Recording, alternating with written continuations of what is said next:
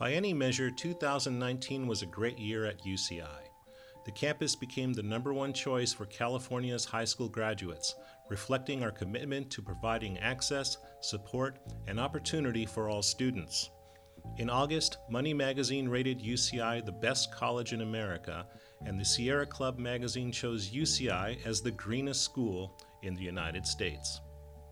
And in athletics, the Anteater men's basketball team won its first NCAA tournament game ever. To top everything off, UCI kicked off its $2 billion Brilliant Future fundraising campaign, which will pave the way for continued growth in healthcare, research, student achievement, and the arts and humanities. A brilliant future indeed. UCI's most excellent year is the result of a strategic vision put in place by Chancellor Howard Gillman 5 years ago. On this Year in Review edition of the UCI Podcast, Associate Chancellor of Strategic Communications Rhea Carlson caught up with Chancellor Gillman last month to get his insights into a brilliant 2019.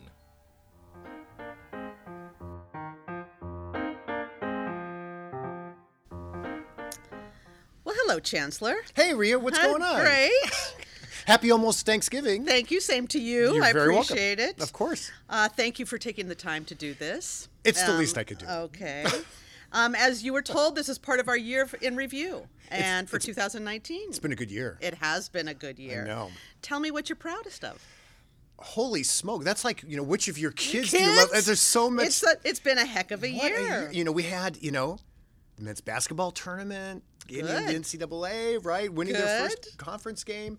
We've got, the faculty, the research that they're doing, historic highs in research. The student body that not only do we graduate, that we bring in here, are we more proud of our student body than anyone? It's the best student body, right? I absolutely 100% agree. In all of higher ed, it's fantastic. So a lot has been happening. We have fantastic faculty getting international recognition for the work that they do. So how do you pick? I guess one of the things I'm most proud of is the campaign that we just announced.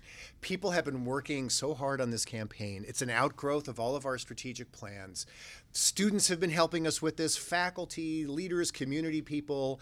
We've tried really hard to create a moment where we can really launch the university forward. And so because of all the hard work and how excited we were about the actual launch, I guess of all of these fantastic things, setting that in motion is probably one of the big highlights of 2019 for me. Well, I can't agree with you more. It was a lot of fun. Tell our listeners why raising money is important for us, a public institution. Why is it important? We're grateful for all the support that we get from the state, and it allows us, I think, to help educate this fantastic student body in particular. But the state is still a relatively small portion of everything we do. It's about 7% of our budget. And so we're grateful for it, but we're not going to have the impact that we know we can have in the world, the positive impact, without people of goodwill who believe in our mission and know what we can do, without them partnering with us. And what I love about our mission is that regardless of what you think makes the world a better place, it could be education, it could be arts and culture, it could be a sustainable future, it could be health and human well-being. Whatever you think is important for us to improve humanity and make our community better, we can be a great partner. So for us, this is a chance to tell all of our existing and potential partners, we're ready to be in conversation with you. You have big dreams about what you think a more brilliant future for our community and the world looks like. We're ready to help out. And when people of goodwill come together with great institutions, the sky's the limit.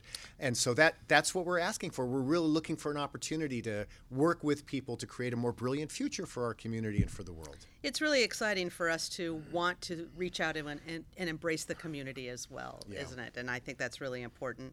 Well, you missed something, and I know you're never going to mention it because you're so humble, but it was your 5th anniversary as Chancellor this year, too. Oh, my God. It goes by just like that. Just like that. It seems like only yesterday. So, look back on the last 5 years, and what are your proudest moments? I remember when you came on board. I was new. I was a newbie, too, at that time. Right. So we kind of came in together, but we've come a long way. Well, the campus I started here about 6 years ago as the provost. And then, boy, before I knew it, suddenly the regents are making me the chancellor. A tremendous honor. What was true about me coming here, though, was that the campus was really ready to kind of move forward. And it had been so accomplished over a relatively short period of time. And what's great about an accomplished but young campus is that it still wants to do more, right? Yeah. And so people were ready to take that next step and sort of mature the campus. So we spent a year talking with all of our stakeholders about what is the next iteration of what the campus's vision should be. And we created a strategic plan that I think we all got excited about because it was about increasing our impact, increasing our reputation, bringing better students here, doing more great work in knowledge creation that helps society. And we're still, I think, benefiting from that great plan. We're in this growth mode. Right? And everybody likes it when we can imagine how to bring new people in to do even more good things. We wanted to be a first choice school and son of a gun, hey, Rio, of all California high school graduates who apply to California colleges or universities, which one is the most popular one? You're making me cry. I know, it's nice. Yeah, UCI, I know. I mean, more, so we're a number one choice campus for that group of students. And we have areas where we really want to have an impact. We think that we can still make more transformative impacts in Orange County art and culture. The ability of the health enterprise to expand, and with a very special model of treating the whole person, not just curing disease, but promoting health and well-being. We're very well positioned to do that. And then to continue to contribute to business development in this community, to the quality of our local schools. We have a strategic plan to increase our impact, affect more lives for the better. And so I'm just really excited about how much the community has rallied around this vision of what we are still becoming. And you've done all that, or we've done all that, while also resonating with first-generation students and those who are truly in need. And I don't think a lot of our listeners know that you were a first-generation student. Yeah. So I know that you don't want to talk about yourself this way, but tell us a little bit more about the decisions you made when you were entering UCLA or thinking about college. Yeah. And a little bit about your background, which I think is very relatable to a lot of our students.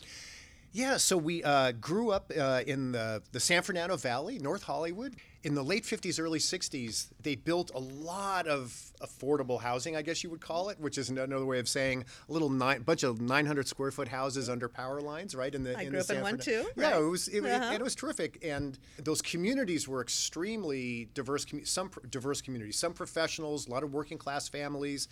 You know, my dad was a construction worker. He wasn't like working for a construction company. He was he would come home, with his hands dirty, and he needed lava soap to clean them up before we would have dinner, which is good. He was a hardworking guy. My mom was a clerk typist at Van Nuys Elementary School. Now, so they didn't know how to advise me on college because neither of them had ever gone, but they made sure I knew that I didn't have an option, right? So I was going to go. But it was a very different environment back then. I mean, I don't remember agonizing about it the way that I know the poor kids these days and even our kids had to agonize about it.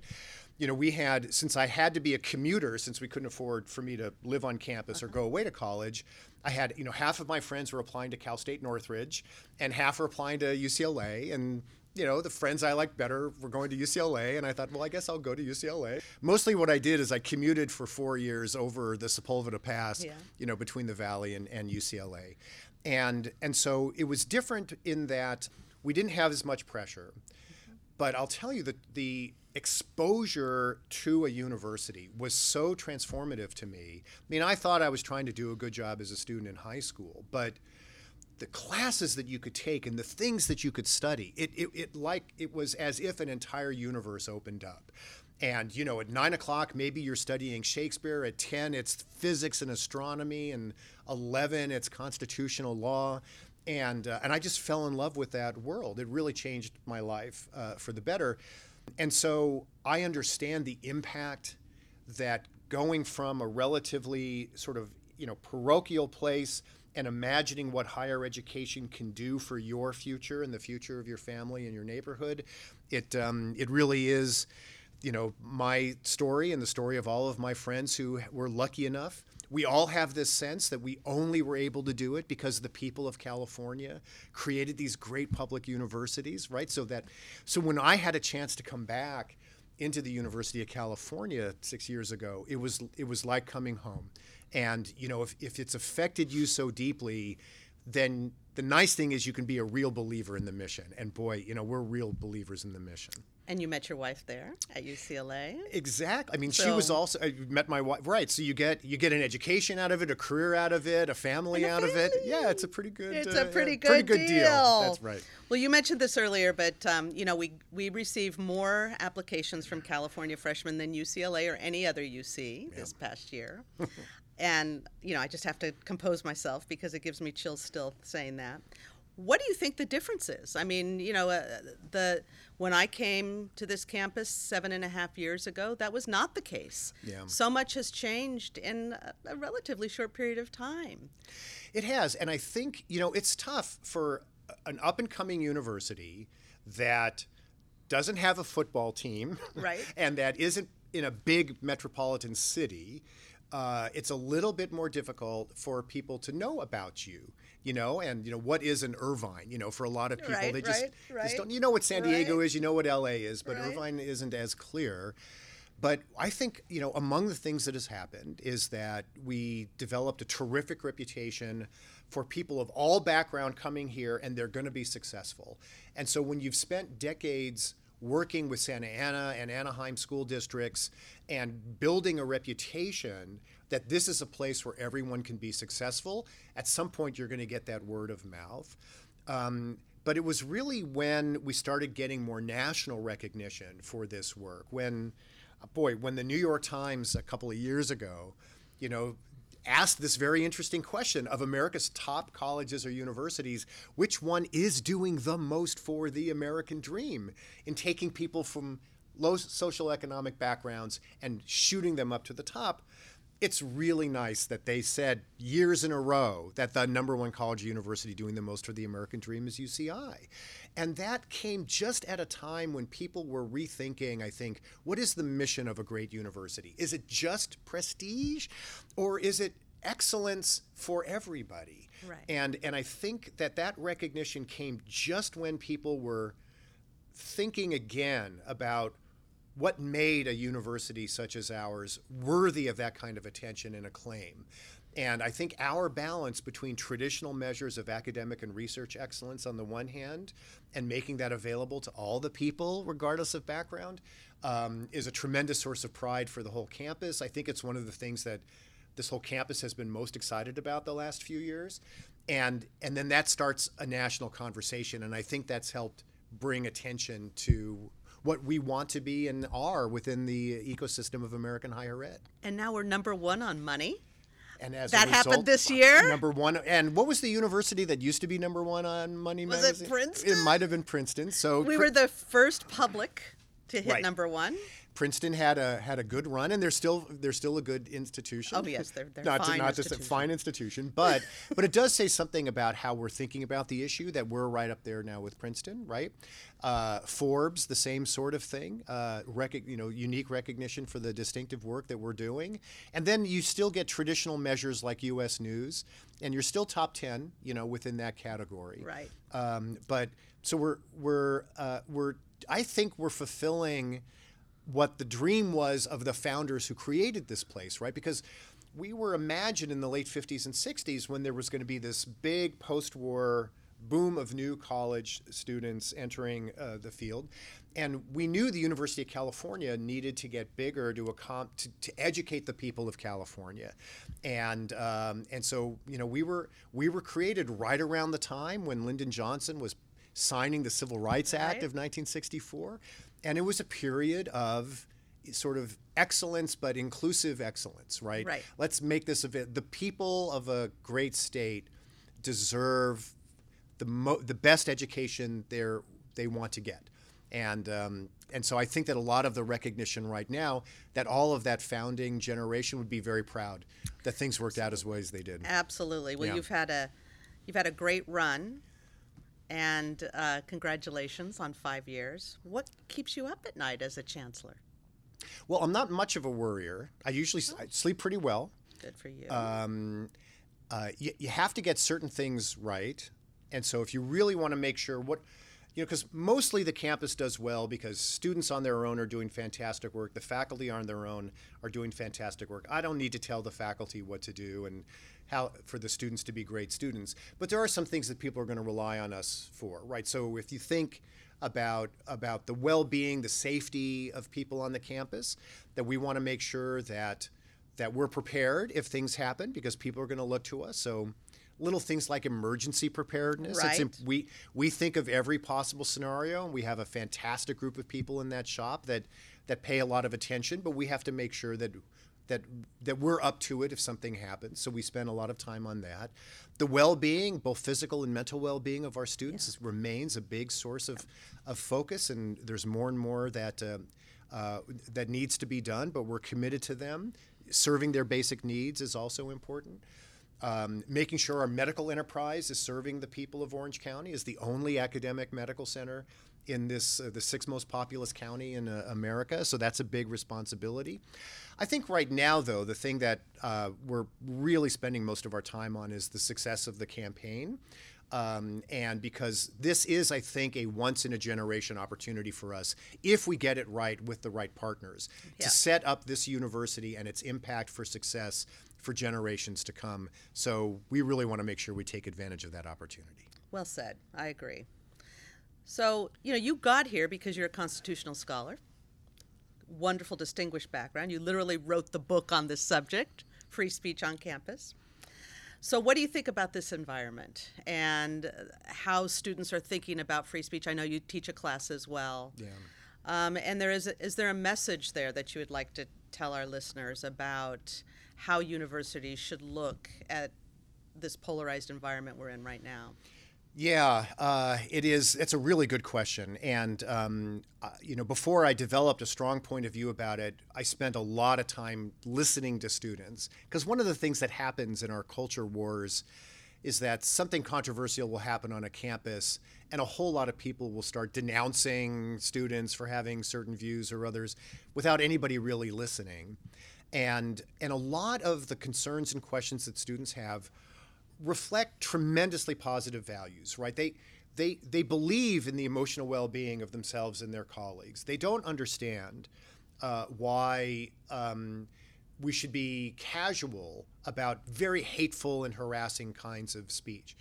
And because, in fact, they grew up in an environment where their high schools celebrated tolerance weeks, where there were anti-bullying campaigns, and those are all very good values. So one message is that the questions and issues that students are raised are legitimate questions and issues, and instead of wagging fingers at them, it's much more interesting to engage in conversation with them and also learn their point of view. But it's also the case that I think there is a lack of some amount of civic knowledge that's not really being taught in the junior high schools and high schools. There's not a lot of literacy about democratic norms, about constitutional principles, and that's, again, not the fault of students, right? And so they're coming in with a hypersensitivity to emotional well-being and the harms that speech can produce without any counterbalance of an understanding of constitutional history, the role of speech in advancing the rights of vulnerable populations. And if we could just be a model of improving the conversation with more knowledge, listening to each other a little bit deeper, that would be a big contribution, because what we see in the larger political culture is not really all that inspiring. And I think we might be able to be the exemplar for how we talk through these issues. And as we close, look ahead 50 years. I mean, how would you like to be remembered? What do the years ahead look like? Well, so I think we all collectively right now are in a position to, I think, finish kind of the maturation of the university, right? So that, when I started 6 years ago, we had just celebrated our 50th anniversary. Right. And we were still saying things like, we're the number one university under 50 years, right? Which is good, but it's like saying I'm the best baseball player in AAA baseball, right? Okay, so I think that, but we needed to get bigger, and we needed to build out certain areas of the campus in order for us to I think, reach full maturity, have more of a research base, focus more of our research efforts on health issues which we were not paying enough attention to. And I'm hoping that when people look back, they'll see this as a time when we've completed our maturation, but we did it in a way that's uniquely UCI. We weren't copying our way to the top. If we're going to grow out health, it's going to be in a way where we hope we're going to lead the pack and then others will follow us down the road.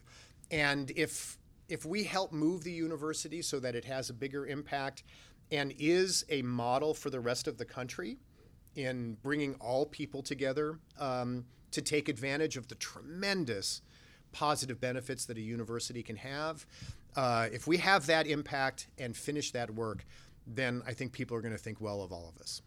I agree. Well, with that, thank you. And thank you, Chancellor Howard Gillman, for 5 wonderful years, and plus 1 as provost. And until we meet again. Thanks so much, Thank Rhea. you. It's been a pleasure.